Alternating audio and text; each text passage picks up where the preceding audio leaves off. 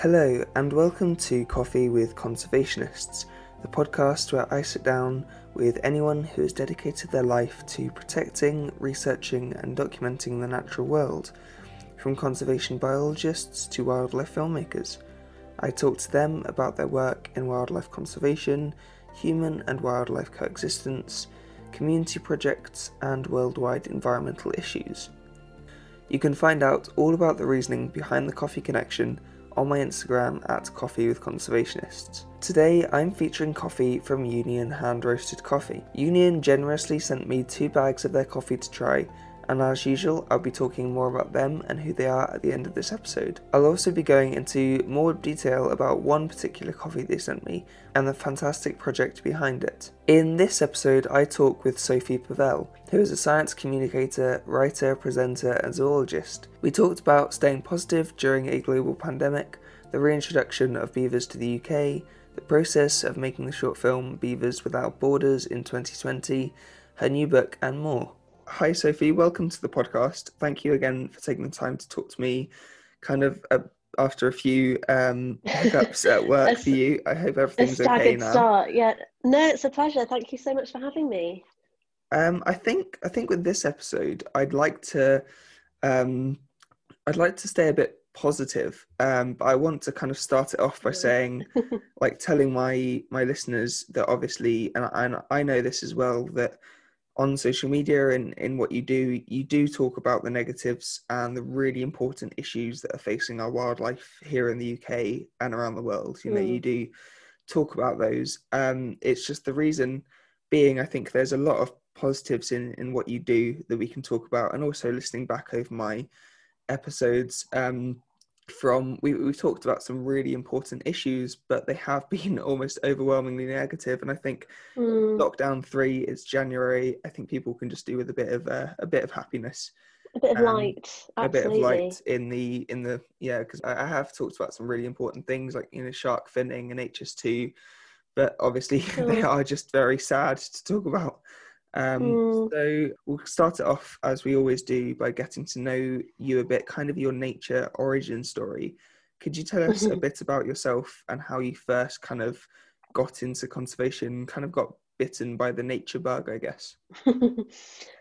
Sure. Okay. So I am a science communicator. I think I've always struggled with how to describe what I do, but I think that's kind of the best way that sort of summarizes everything. I didn't really have I don't really have a very exciting story of how I got into it. I was the very classic school, sixth form, uni, master's job narrative, I guess. I did zoology at Bristol University, and then I did a master's in science communication at UWE, which I loved, and I think is very much responsible for putting me in this sort of exciting dynamic space of communicating science and being kind of a vehicle for messages and things like that.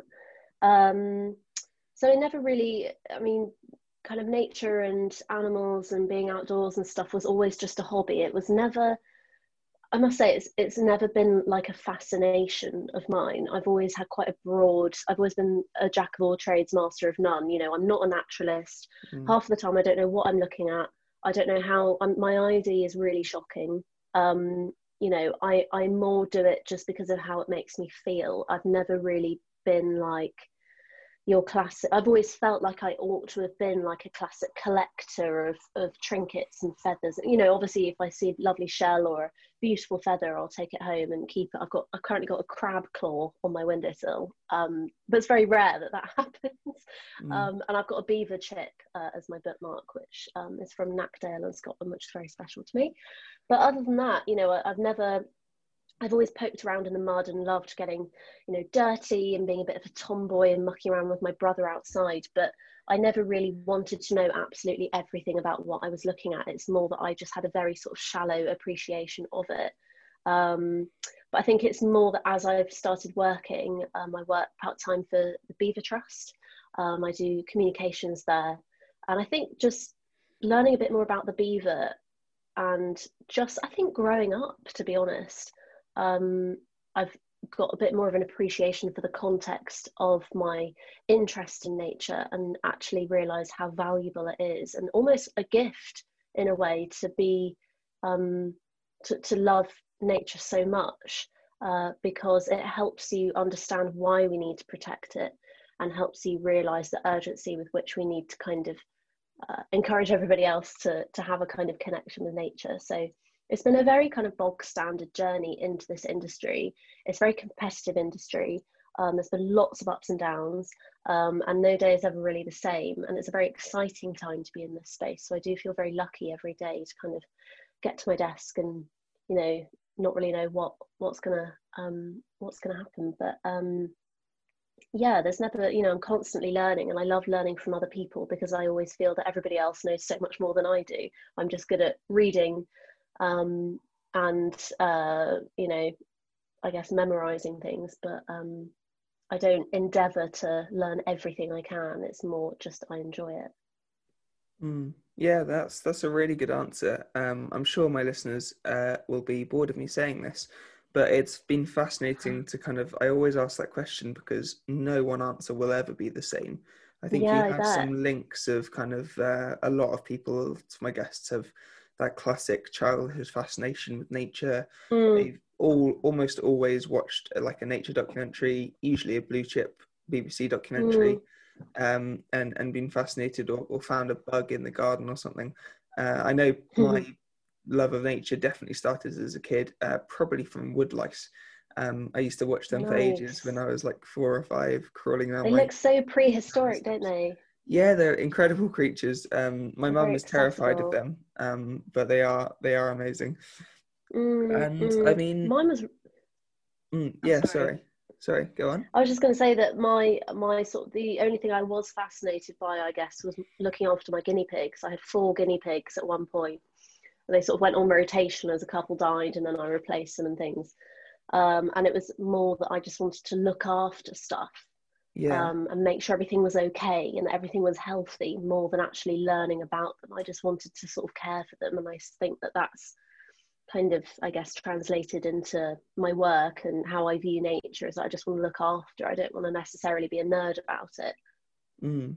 Yeah, no, I definitely get that. And I mean, I have to say, this is going to sound like I'm gonna list a load of like cool stuff that you've done, but you've been an absolute light in the darkness on Instagram during this pandemic. Oh, thank you. You've run some amazing wildlife quizzes, the For Fox's Sake quizzes, really hilarious. I only managed to get to one, but it was definitely a highlight of what post lockdown times.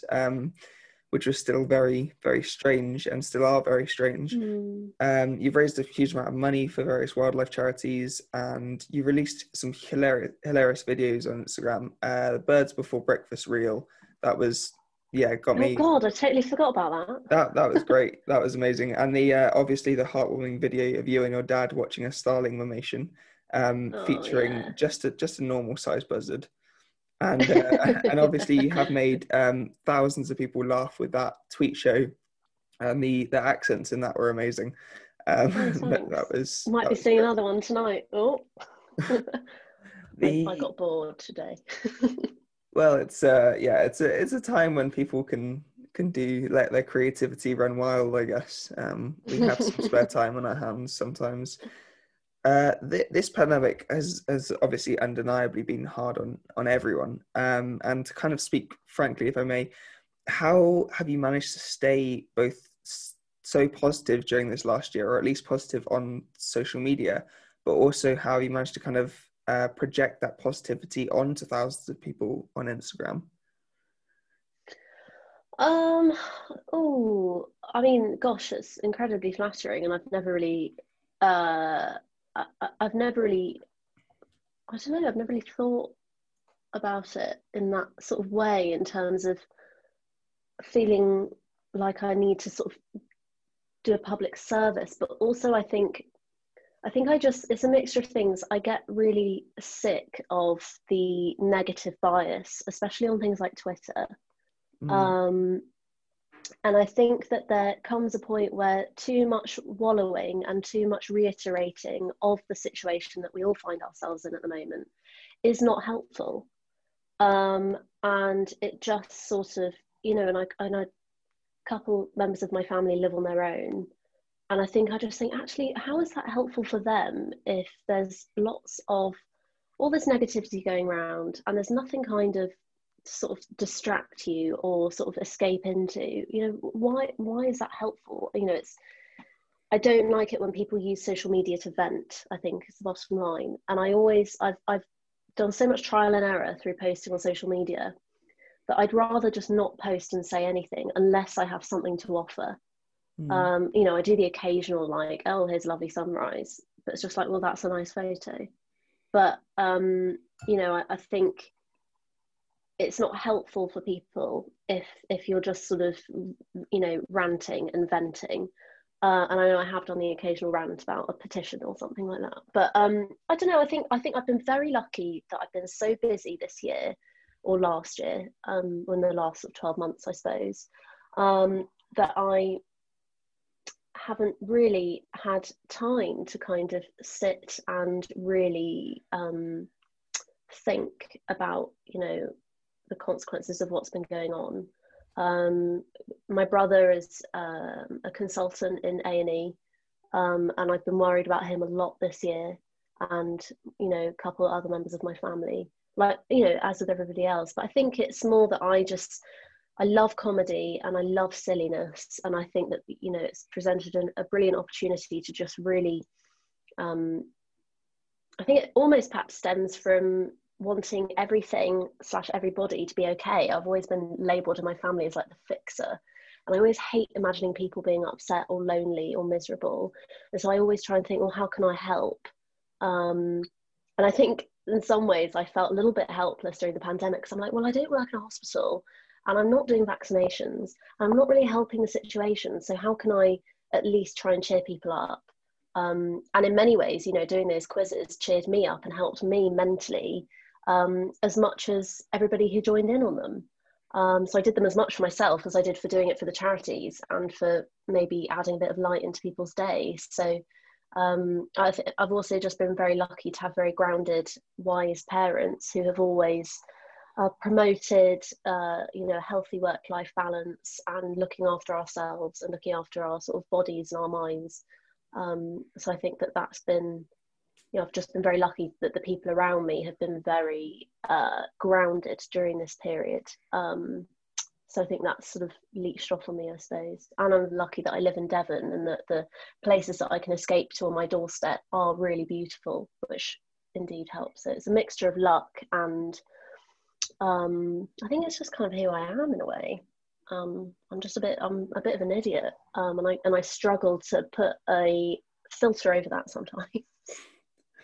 No, it's great. That was a great answer. It's it has definitely brightened up my experiences of lockdown, and I have spoken to people who said it affected them in the same way. I think it's just, you're right, there's so much negativity around, and obviously we have to be aware of important issues, but social media is definitely a place where certain issues can be weaponized and taken out of context. I spent about 48 hours on Twitter, and I think unfortunately chose that platform to interact with people about HS2, and obviously I'm sure you can HS2 is a tricky one, yeah. Imploded on me, and I kind of just went, I'll leave this to the professional scientists and science communicators who can, thicker skinned individuals and activists.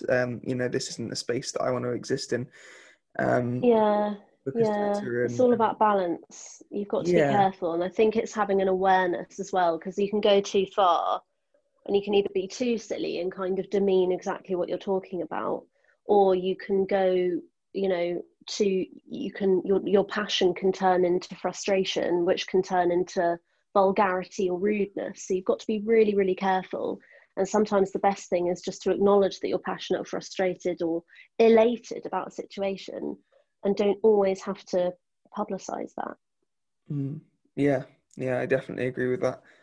I mean, staying with the positives, I think that was it at the end of last year you did the Beavers Without Borders was released, and I Mm. was on the live stream and Q&A with you Oh, and weren't the you? amazing Nina Constable. I Mm. got my flight involved because we're down in Falmouth in Penryn actually, Yeah. so we're quite close to one of the Beaver projects, Yeah, and Cornwall Beaver Project, nice. and yeah, that was an amazing film. I Thank know we you. could spend hours talking about this. We could probably do an entire like 3 or 4 podcasts just on beavers, Indeed. but we don't unfortunately have that long. Could you kind of talk about your experiences, or firstly, kind of a bit about beaver reintroduction in the UK, but also just about your experiences making that film and Mm. finishing it in 2020 in, you know, in such incredibly challenging conditions to make a film. Mm. Yeah, okay, so beaver reintroduction in the UK is possibly the biggest slash most, I guess, publicised reintroduction that's happening at the moment. Beavers are, of course, a native mammal that we drove to extinction, and they've been gone from our wetlands and rivers for 400 years. But now they're back, and there's no question that they are back.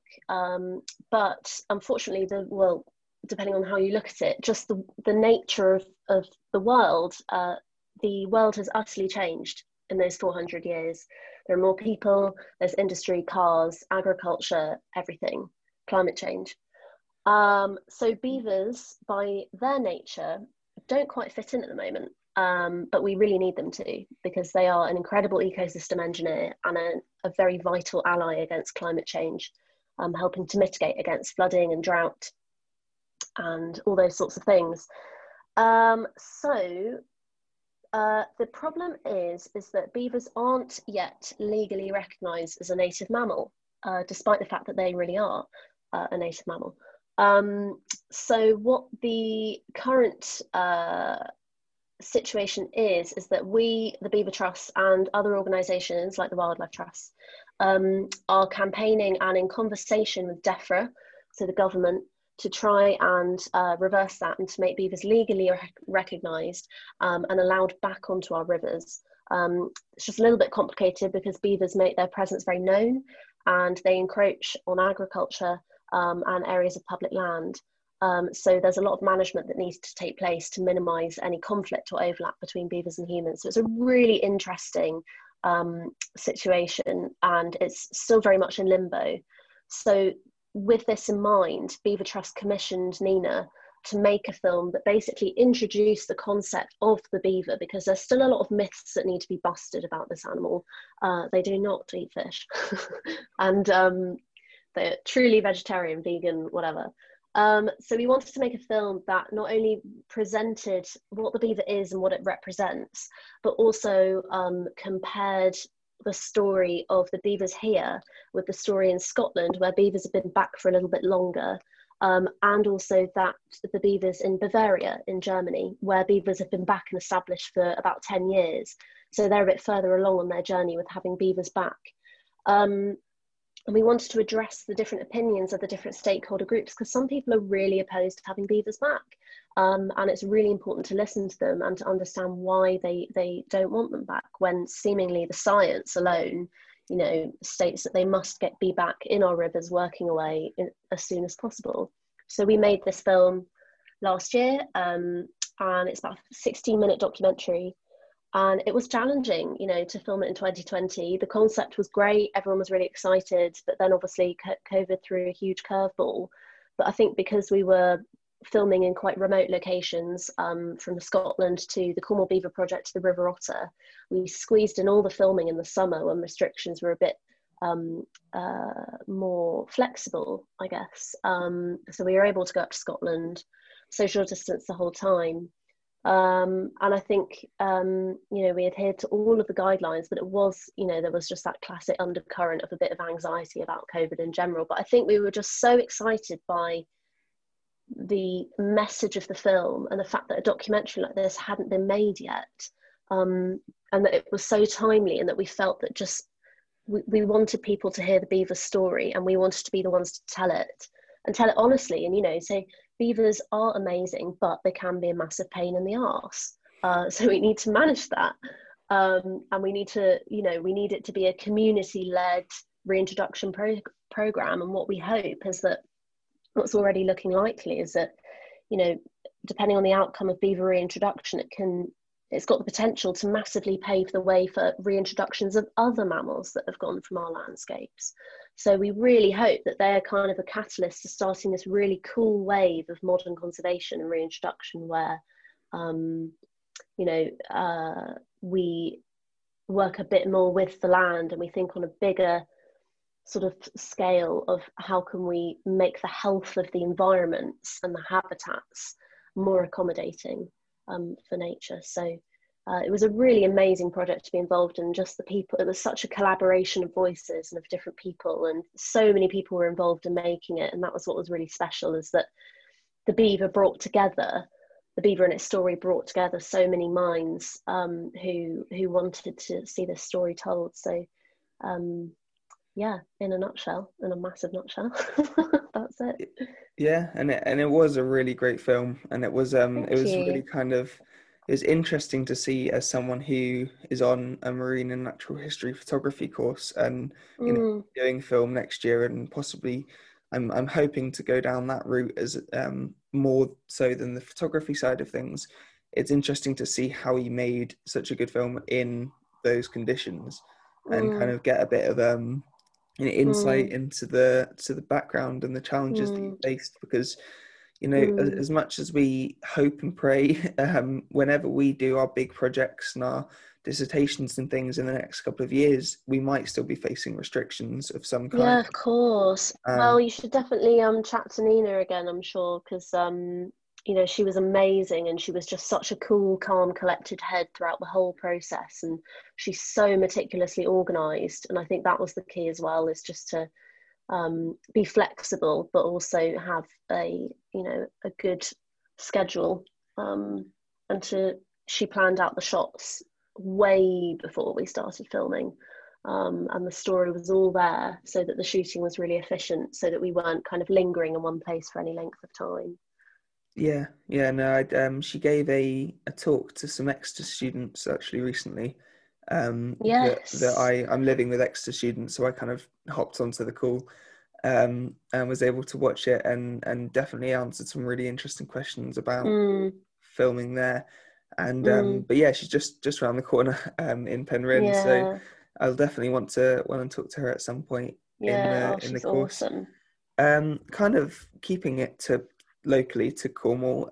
We're really close here in Penryn to the Cornwall Beaver Project.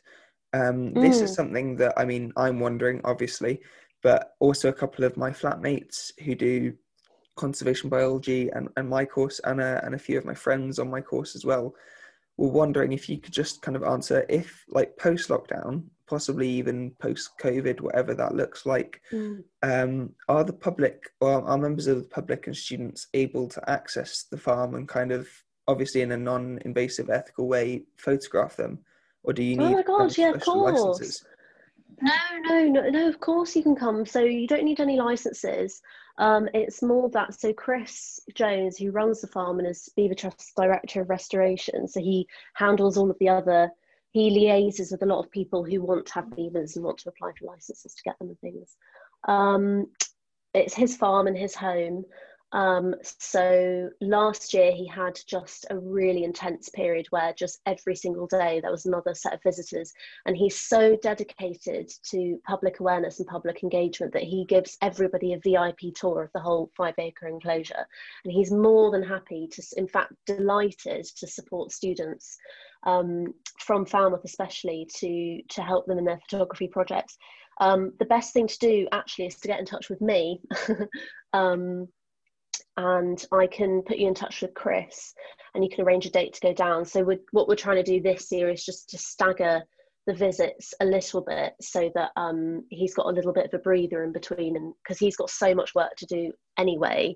That's just one element of his work. So yeah, in the summer, you know, he invites students to come down and camp for a night so that you can see beavers right up into the evening. And watch them do their thing. So yeah, best thing to do is get in touch with us as we host the project, and we can set up some dates. That sounds amazing. I think I've always known that I wanted to start this course with the intention of kind of getting the most out of it on the science communication side, and the kind of using photography to document citizen science and science projects, and Sure. reintroduction and conservation sort of in the UK. So I'm slightly hesitant about putting that segment of the podcast out, because now my classmates are going to steal that idea um, from me. But You can yeah, keep it secret if you want. I think one thing that's kind of not beaver related, and I am again sorry that I'm taking away from the beavers, because again I'd love to spend all day and all night talking about them. They are amazing creatures. I don't know how much you're allowed to kind of tell me, but you're writing a book, is that right? Indeed, yes. And I've actually been writing all day in my little cave, but yes, I am writing a book, and I can say a little bit about it. So it's called Forget Me Not, and it is a story. So it's a non-fiction narrative that kind of tracks my journey. I do 10 separate trips around Britain, to find a different species or habitat that I believe is A, overlooked and not well known by the public, and B, they're all native, but they're all sort of have a climate change story to tell. So it's a journey that's kind of a celebration of Britain and its wildlife and habitats, but also with kind of that looking through the lens of climate change and trying to figure out, what's going to happen to these species, and is it going to be too late before they go, or what can we do to sort of save them? So ultimately, in terms of tone, it sounds quite bleak, but actually I hope it will be light-hearted and informative, and more just a celebration of sort of the UK and its amazing places, and encouraging people to sort of go out and see them before they might disappear. Maybe a amazing. slightly bleak. No, it sounds really good. I know I had the pleasure of interviewing Megan McCubbin a few months ago, and I know Yeah. she was able to tell me again about her book, but it is a bit of a kind of a, a sort of loaded question. If an author is in the middle of writing, I'm never quite sure if I'm allowed to ask anything, but it's great to get a bit of a breakdown of that. It sounds really, really good. Thank you. I mean, talking of books, I saw your Instagram story highlight earlier today, actually, on books. There's some great recommendations. I'm not going to be able to pick up any of the recommendations because I'm pretty sure I have a scarily large number of books. I think last Oh, time I me checked, it too. was about 21 that were unread on my shelf. Oh, yeah, that sounds about right. And you Mm. know, this is an impossible question, and I'm so sorry to ask it.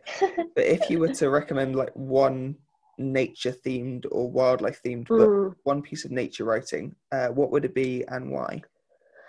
Oh my gosh. Well, that's actually very easy because I finished it yesterday. It's The Overstory by Richard Powers, and Mm, it has achieved the remarkable in that, a bit like, I'm going to drop another one here, a bit like Where the Crawdads Sing, where it's a fiction story, yeah, with characters and everything. Yet the nature writing is absolutely amazing, and you learn so much about the natural world whilst you're reading the story. But it's just kind of achieving so much, and the overstory is amazing because it will never make you, or it'll make you look at trees in a totally different way. So you'll never look at a tree in the same way again. And I think it's so unique because it presents trees in a way that you've never seen them presented before.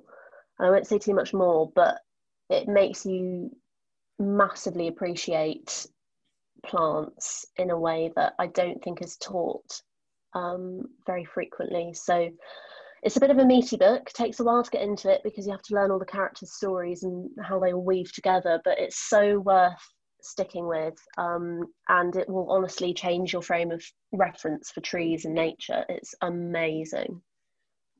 Amazing. Yeah, as I said, I'm not going to pick it up because I won't get around to reading it for another 8 months at At least. some point, you But must. at You some must point, it's definitely get high on the the list. audiobook. Yeah. Yeah, that's an idea actually. I could probably Mm. read one. I'm currently reading two at the same time, and Oh yeah, I always yeah. try and do that. It never works out well. Well, yeah, I'm trying. I'm reading one actual like meaty fiction book, and then I'm reading Audre Lorde's Your Silence Will Not Protect You. So it's like an essay collection and Oh, poetry.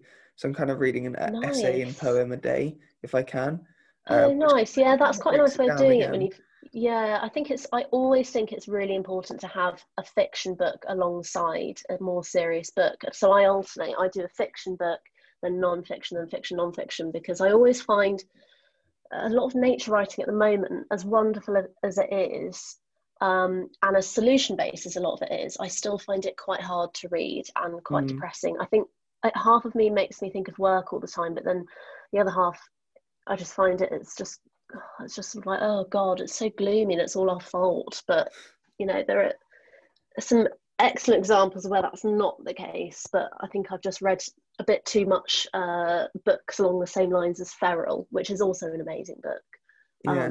but also made me lament what humans have done. But anyway, this is a positive podcast, isn't No, it? it is important to touch on these things. Yeah, obviously Feral, another recommendation there. Haven't read it Mm, yet, but it's on the shelf somewhere. I think at home, so I'll definitely be picking that up. And yeah, it's really important to read fiction and non-fiction alongside mm, each other sometimes. I've just mm. finished a couple of weeks ago. I finished Braiding Sweetgrass by Rebecca. Oh, I really want to read that. I need to read that. Is it Oh, good? it's amazing. It took me a long Is it? time to get through because it's one of those books that I wanted to kind of pace Were you myself. picking it apart? Really Okay, pick it nice. apart. Really, it's covered in post-it notes. It's got so Nice. much science in it and so much indigenous wisdom and knowledge and teaching, Mm, and the way she weaves her work as a botanist, as a trained mm, scientist, and her uh, sort of the lessons she's learnt as a member of the Potawatomi Indigenous Nation is incredible. It just blends perfectly mm. together. I really, really want to read that. I've heard so much about it. Yeah, my copy is pretty beaten up. I've taken it everywhere and anywhere. As it should be, though. Read As it it in the should be. woods, on the beach, yeah, on the moors, Yeah. just literally everywhere. Book. Yeah, proper job. Nice. Definitely. I think we can kind of sort of finish off, but I mean, before we do, something that I've always do with my guests is a little quick fire round at the end.